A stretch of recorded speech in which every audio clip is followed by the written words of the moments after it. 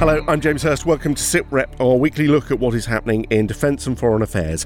This week, Afghanistan. As the situation worsens, what are the realistic options for securing peace? Airstrikes need to continue. The Taliban need to know that if they concentrate their forces in open areas on the outskirts of these urban centres, then they're going to pay a terrible price. That's a very important military lever. Extreme temperatures, flood and drought. What does the climate code red warning mean for the military and global security? It reduces human security by making areas less wealthy and making them more desperate, so they become more likely to take up arms. And picking up sport in the forces, we'll hear from the Army's newest Olympic medalist.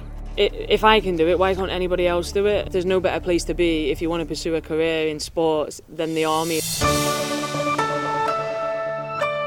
The Taliban now control 2/3 of Afghanistan's territory. That is according to the latest European Union assessment. It is a crude measure of power in the sparsely populated mountainous country, but crucially this week, the Taliban's advanced into some key towns and cities. 9 district capitals fell in just 5 days. This week, we examine what Western nations should or indeed can do now to secure the remains of their legacy in Afghanistan and prevent a Taliban takeover. The decades-long battle for control of Afghanistan is being fought at its fiercest for years. While the Afghan government posts videos of airstrikes and soldiers in action, the Taliban shares calm pictures of provincial capitals that it says it has captured. As the insurgents move into urban centres from the countryside, the momentum is very much with the Taliban right now. And yet, I do not regret my decision. President Joe Biden is sticking firm to his decision to completely withdraw American forces from Afghanistan. Afghan leaders have to come together.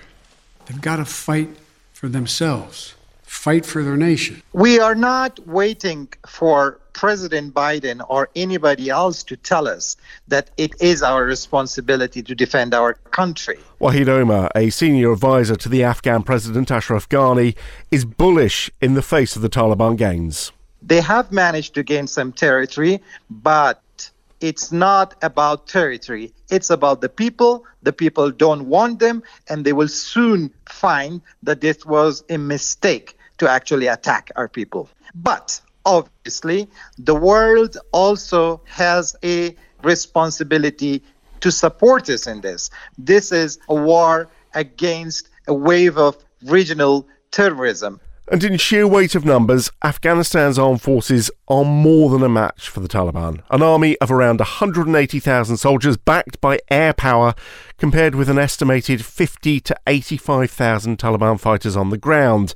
The militants may yet hit a wall in their progress, but the speed of their gains now has anonymous US officials reportedly warning that the Afghan capital could fall within 1 to 3 months. If that were to happen, the head of Britain's armed forces has told the BBC it would be ideal conditions for terrorism to prosper and would force the need to re-evaluate. There's a big question about whether the West still wants to support Afghanistan if the Taliban have seized the country in a fashion that is quite obviously illegitimate. So, to quote a much beloved and also much hated military phrase, we are where we are. Joining us this week to look ahead, Michael Clarke, Professor of Defence Studies, and Lucy Fisher, Deputy Political Editor at the Daily Telegraph and formerly Defence Editor at the Times. Michael Clarke, what do you think the broad options are for the future of Afghanistan where we are today? Well, somehow there has to be a new government that will presumably involve the Taliban, whether or not they completely dominate it or are just one of the bigger elements in it. That's the question that's now being fought over. But this fighting that's going on now is all to set the terms of some of the settlement, because I think the Taliban know they can't control the whole country. They can't control the Hazaras and the Uzbeks, but they can control most of it. And so I think that's what this is really all about. And the question for the Western allies is, what can they do to help the government in Kabul to lose slowly? If they lose quickly, then we have no power at all. If they lose slowly and we get towards the end of the present fighting season, then there are some political options that may then be available. We've had the UK saying for years that ultimately this has to be settled politically. I mean, a decade ago, General Sir Richard Barrons, who went on to become the head of UK Joint Forces Command, he was advising the Afghan government on political reconciliation. I've been asking him what he thinks might happen next. There's no script to this. I absolutely don't think that it's a foregone conclusion, because in terms of capacity, military capacity and numbers, the Afghan government is definitely strong enough to hold on those areas that are vital to it. The problem is the will of the Afghan government and those soldiers. If they falter, if they think the game is up, if they see the entire international community moving away, it's not that they couldn't hold on well enough. It's just that they become so brittle that their will cracks and they leave. What can the West do right now? Is there anything that they could do to stop Afghanistan falling to the Taliban? Yes, of course there is. Now, the one thing that's not going to happen is there's not going to be a great military return to the ground in Afghanistan. Nonetheless, the sustainment of airstrikes, bearing in mind that actually the US is conducting probably about a quarter of the airstrikes at the minute, the rest being conducted by the Afghan Air Force. So it's a smaller shareholding. So airstrikes need to continue. The Taliban need to know that if they concentrate their forces in open areas on the outskirts of these urban centres, then they're going to pay a terrible price. That's a very important military lever. Should Britain be putting in air power and conducting airstrikes to help boost an edge for the Afghan government? I think given our record in Afghanistan, our close ties to the US, I think it's absolutely something we're capable of doing as part of a US-led residual Western military effort. But much more important than that is the diplomatic pressure that the US and the West and other countries place on the Taliban and on the neighbors. So one of the keys to the Taliban is their relationship with Pakistan. Another key to the Taliban is the relationship between Russia, China, and Iran and the Taliban, and they all have a part to play in this. China has a border with Afghanistan and does not want Afghanistan falling apart for all sorts of reasons. You say there will not be a military re-intervention by the likes of the UK and NATO. Indeed, this week, Germany's defence minister has ruled out sending back German troops. Yet we have heard a call from the likes of the chairman of the Defence Select Committee to think about a military re-engagement. And I mean, that might become essential, mightn't it, if the Taliban look like they're going to take Kabul again? Honestly, I don't think that there is any chance at all of a Western boots on the ground military intervention now, because there are other ways of stemming this Taliban advance. If the Taliban advance is not stemmed, then there's nothing to go back to. General Sir Richard Barrons, former head of the UK's Joint Forces Command. Let's bring in then Lucy Fisher, Deputy Political Editor of the Daily Telegraph.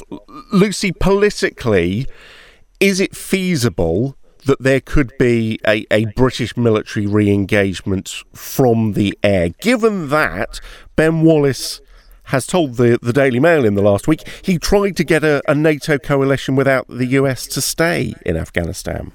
Yes, well, I think, close air support is something that would be far more likely to be reconsidered than boots on the ground, given how quickly the security situation has slid in the country. I'll be honest, so far I haven't heard any realistic talk of that happening, but it is such a fast-moving picture in Afghanistan. Today, Thursday, we've heard that Ghazni, the strategically important city on the road to the capital, Kabul, has fallen. The pro-government Afghan forces have sacked and replaced their army chief. He's only been in place since June. It is a pretty chaotic situation. It is all happening. The advance of the Taliban is happening a lot faster than I think the military assessment of the West had expected.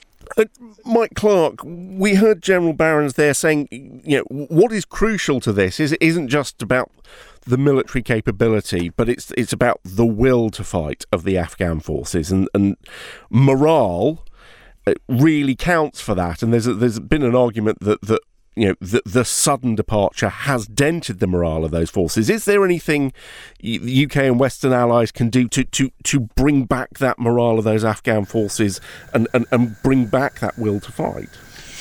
You're absolutely right. It's the fact is that Taliban haven't been fighting their way into these provincial centres. They've been operating a very good intellectual and subtle campaign, which is a mixture of threats and rewards. And they've been walking in because the Afghan National Army has just been dissolving, which means that the officers are not being particularly effective. They're just taking the uniforms off and disappearing into normal society. So that's what's happening.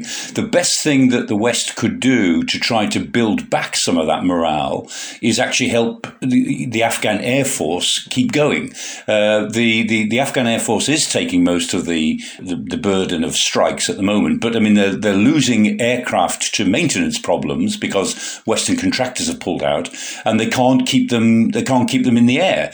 So the best thing we could do is to find ways, either through the contractors or through other as it were quiet ways of keeping the Afghan Air Force really operating. Because the best thing for soldiers' morale is always to see that your Air Force is there able to attack enemy concentrations, as Richard Barrons said, as they begin to form. Lucy Fisher, to get a political solution, a kind of unified outside approach from the world would perhaps help, but that means bringing together the US, China, Russia, etc. Just examples of countries that might have different interests. How realistic do you think it is that actually the world outside Afghanistan can work together on this one? Well, it's not an easy set of relations between all those countries you mentioned, and I think just a really key problem here is that at the moment the prospects for the Taliban are on the up. So getting them to come to the negotiating table in any meaningful way has to really be a first step in kind of reviving peace talks that are now jettisoned. I think it's difficult, and there seems to be an acceptance on the world stage that this is, for the moment, a military situation. We've heard from President Biden in the White House saying the Afghans have got to fight for themselves. The US is, committed to, continuing paying military salaries, to supplying the Afghan forces with food and equipment. But at the moment, I think that there is an acknowledgement that there is a battle element of this that has to play out. We aren't at the stage yet where we've reached the stalemate that can allow for a political process to commence. Lucy, Mike, thank you. Now, stay with us. Code Red for Humanity is the stark warning from this week's United Nations report on climate change. Get set for more heat waves, droughts and flooding, with a key temperature limit expected to be broken in just over a decade. All that could mean shortages of food and water, which in turn lead to mass migration and in turn create potential new trouble spots. John Sullivan is from Greenpeace UK. We can see the heat dome over California. We can see the wildfires across Greece and Turkey. We can see the floods from Germany to China. We can see the fires out of control in Siberia. All of these things, the scientists are saying, are more likely and are more extreme and will occur more frequently the more emissions that we put into the atmosphere. So what are the military and security implications of that dramatically changing weather? A recent study by the International Institute for Strategic Studies warned the effects could be deeply significant. Ben Barry from the IISS told me that climate change is already creating new security threats. We're seeing it in the Sahel, where the advance of the desert and its increase in size is increasing the suffering as a result of the conflicts in Sahel. We're also seeing it in Somalia, where again it's reinforced the drivers of the civil conflict. And we also saw it actually in the war in Syria, when a major drought in about 2008 helped create the conditions for the uprising by driving a load of small farmers out of business and then leaving the farms in conditions of destitution to go into the cities. And the areas where they settled were areas that rose up against the government very early. So here at IISS, we have absolutely no doubt that this is acting as a driver and an accelerator of conflict and potentially in all the regions of the world. We've seen, for example, the waters of the River Nile potentially being a source of conflict between Ethiopia and Egypt. At its most basic level, how does climate change drive people to war? Well, it reduces human security by making areas less wealthy, people who live on the margins of agriculture, and making them more desperate.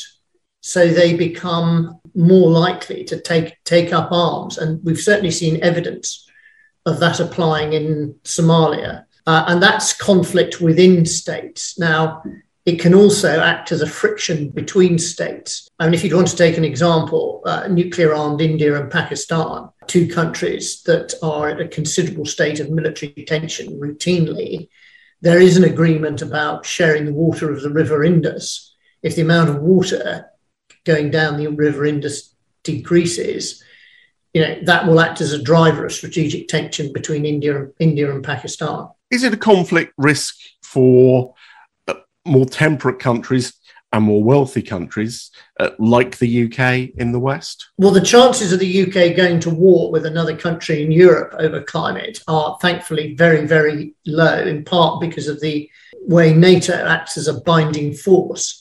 But it's my view that climate change will see an increase in refugee flows towards Europe. And the handling of refugees is an issue that has caused international tension within Europe.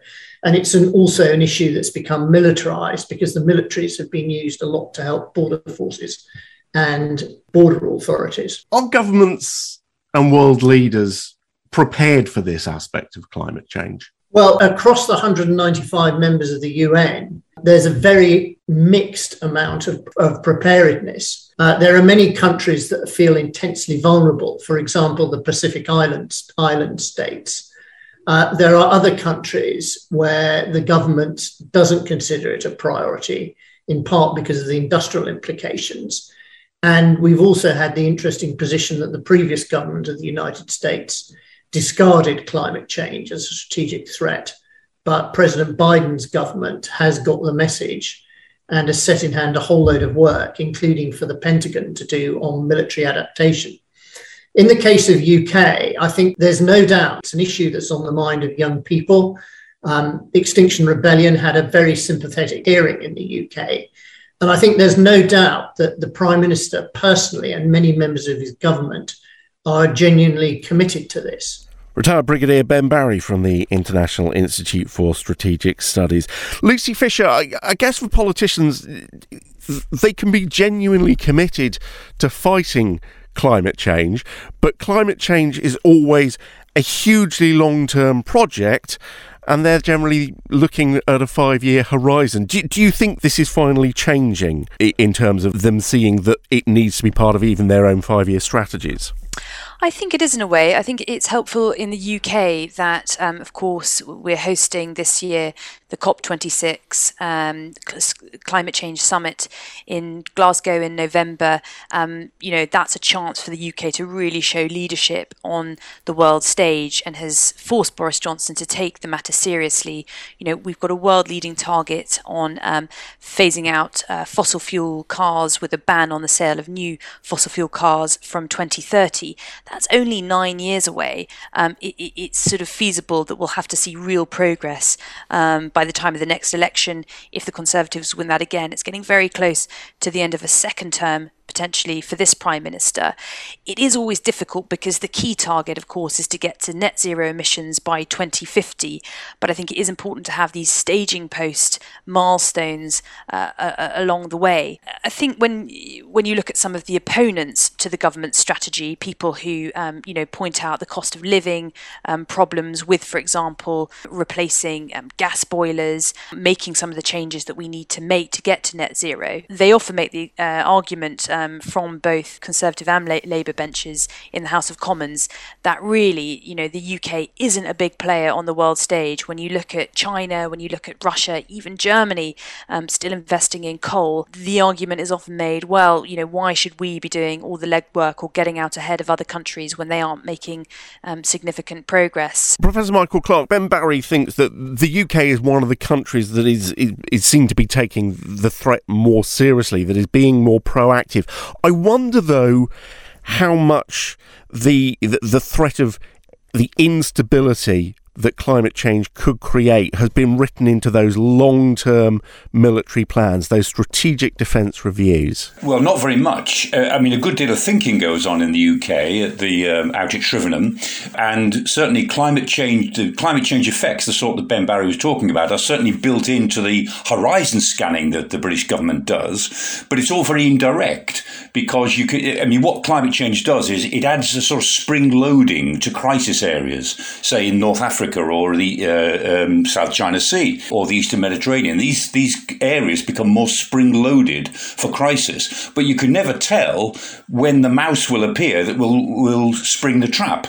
And when it does, it'll always be on a bank holiday weekend, and you'll never be able to predict it. But you can see the increase in tension that these sorts of pressures create. So we are aware of them, but it's very difficult then to strategize your policy to deal with them. And so in a way, there is a disconnect between the way we make our defence policy and what we prepare for, and the government's genuine commitment to taking climate change seriously, because this is a threat that will not go away. You could have ignored the fascist threat, you could have ignored the communist threat throughout the 20th century on the assumption that sooner or later they go away. This is one threat to freedom and humanity that will not go away unless or until we deal with it. And there is that understanding, I think, throughout British society. The question is, what can we do about it in a way that influences other people? Professor Michael Clarke and Lucy Fisher. Lucy, thank you for your time today. Mike, stay with us, because just one more thing to chat to you about today. The Army's new sporting star, boxer gunner Kariss Artingstall, who returned home from Tokyo this week with an Olympic bronze medal. She's made history, the first British military female to win a boxing Olympic medal in the first ever women's featherweight championship at the Games.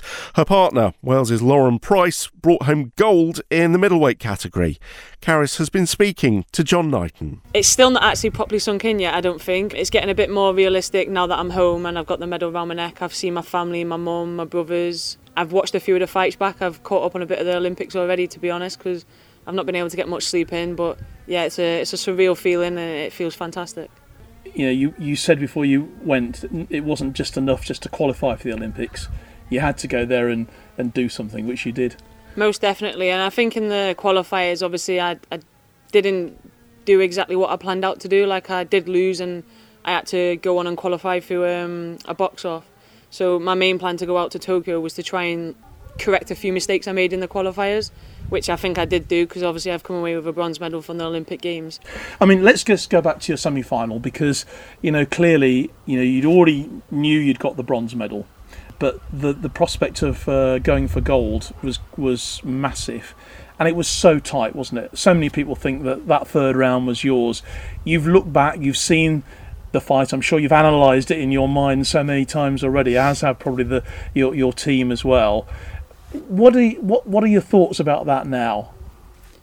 Like you said, it was a very close fight. It really was a close fight. Like, it goes to show there was only literally one point within the scoring. So I'm not going to argue with the fact it went her way. I can't sit here and dwell on it. It's not going to achieve anything for me whatsoever. So I am obviously heartbroken and disappointed I couldn't progress on to the final stage and come back with a gold medal.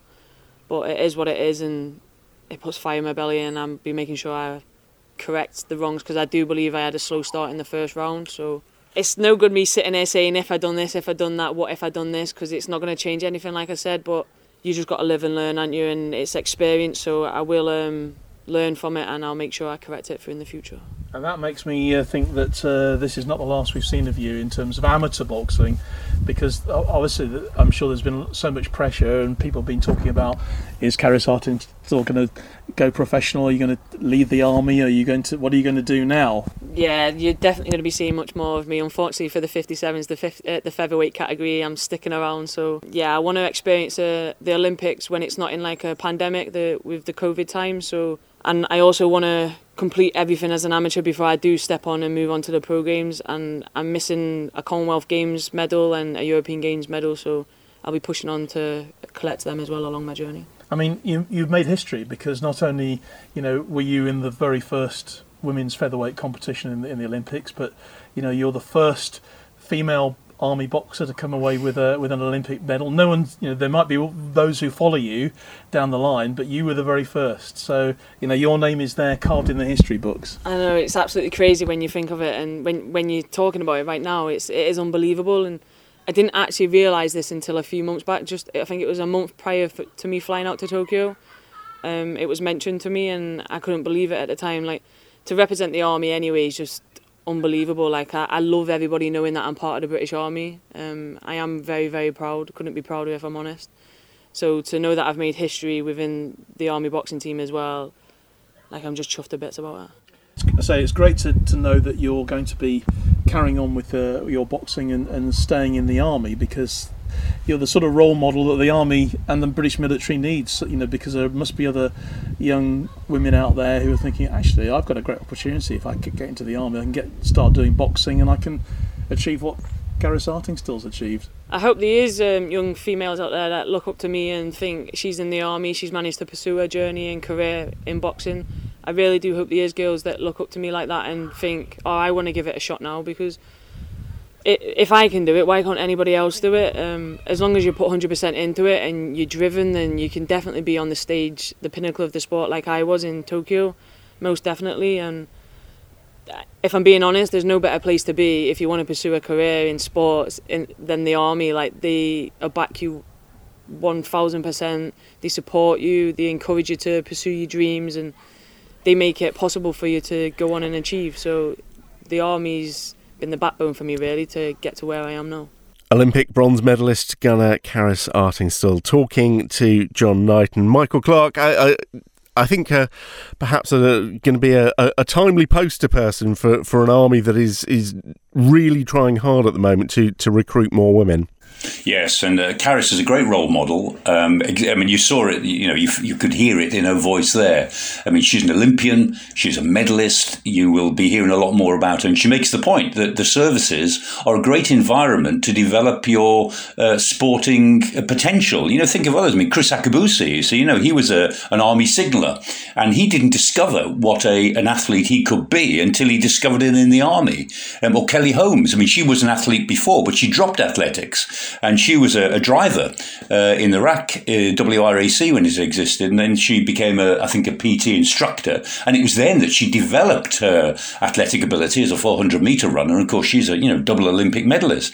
Or Rory Underwood, one of the great rugby wings for England in the 80s. I mean, he was flying Canberras and Hawks out to Whitton. And he was able to still fly, still pursued a good military RAF career. And he was England's most successful winger in that time. Who else? Heather Stanning. Double Olympic medalist. I just wonder, some people look and see members of the armed forces supported to this elite level in sports and go, well, that's great, except for the fact we keep being told times are really tight for the armed forces. What is the benefit for the armed forces of having this connection at elite sport level and allowing people to pursue that?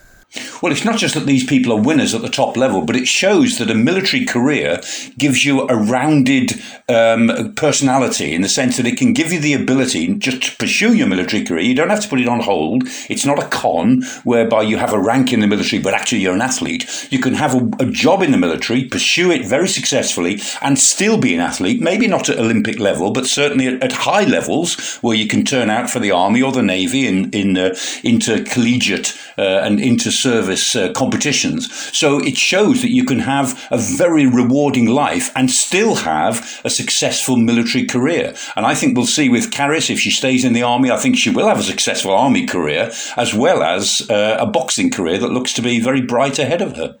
Mike, thank you very much. That is all from SITREP this week.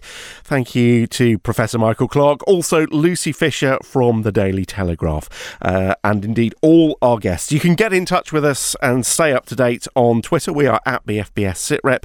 Also, you can catch up with our entire archive of programmes at bfbs.com/SITREP. While you're there, you can find links to sign up to the podcast so that you never miss an episode. Until next time, though, thanks for listening. Bye-bye.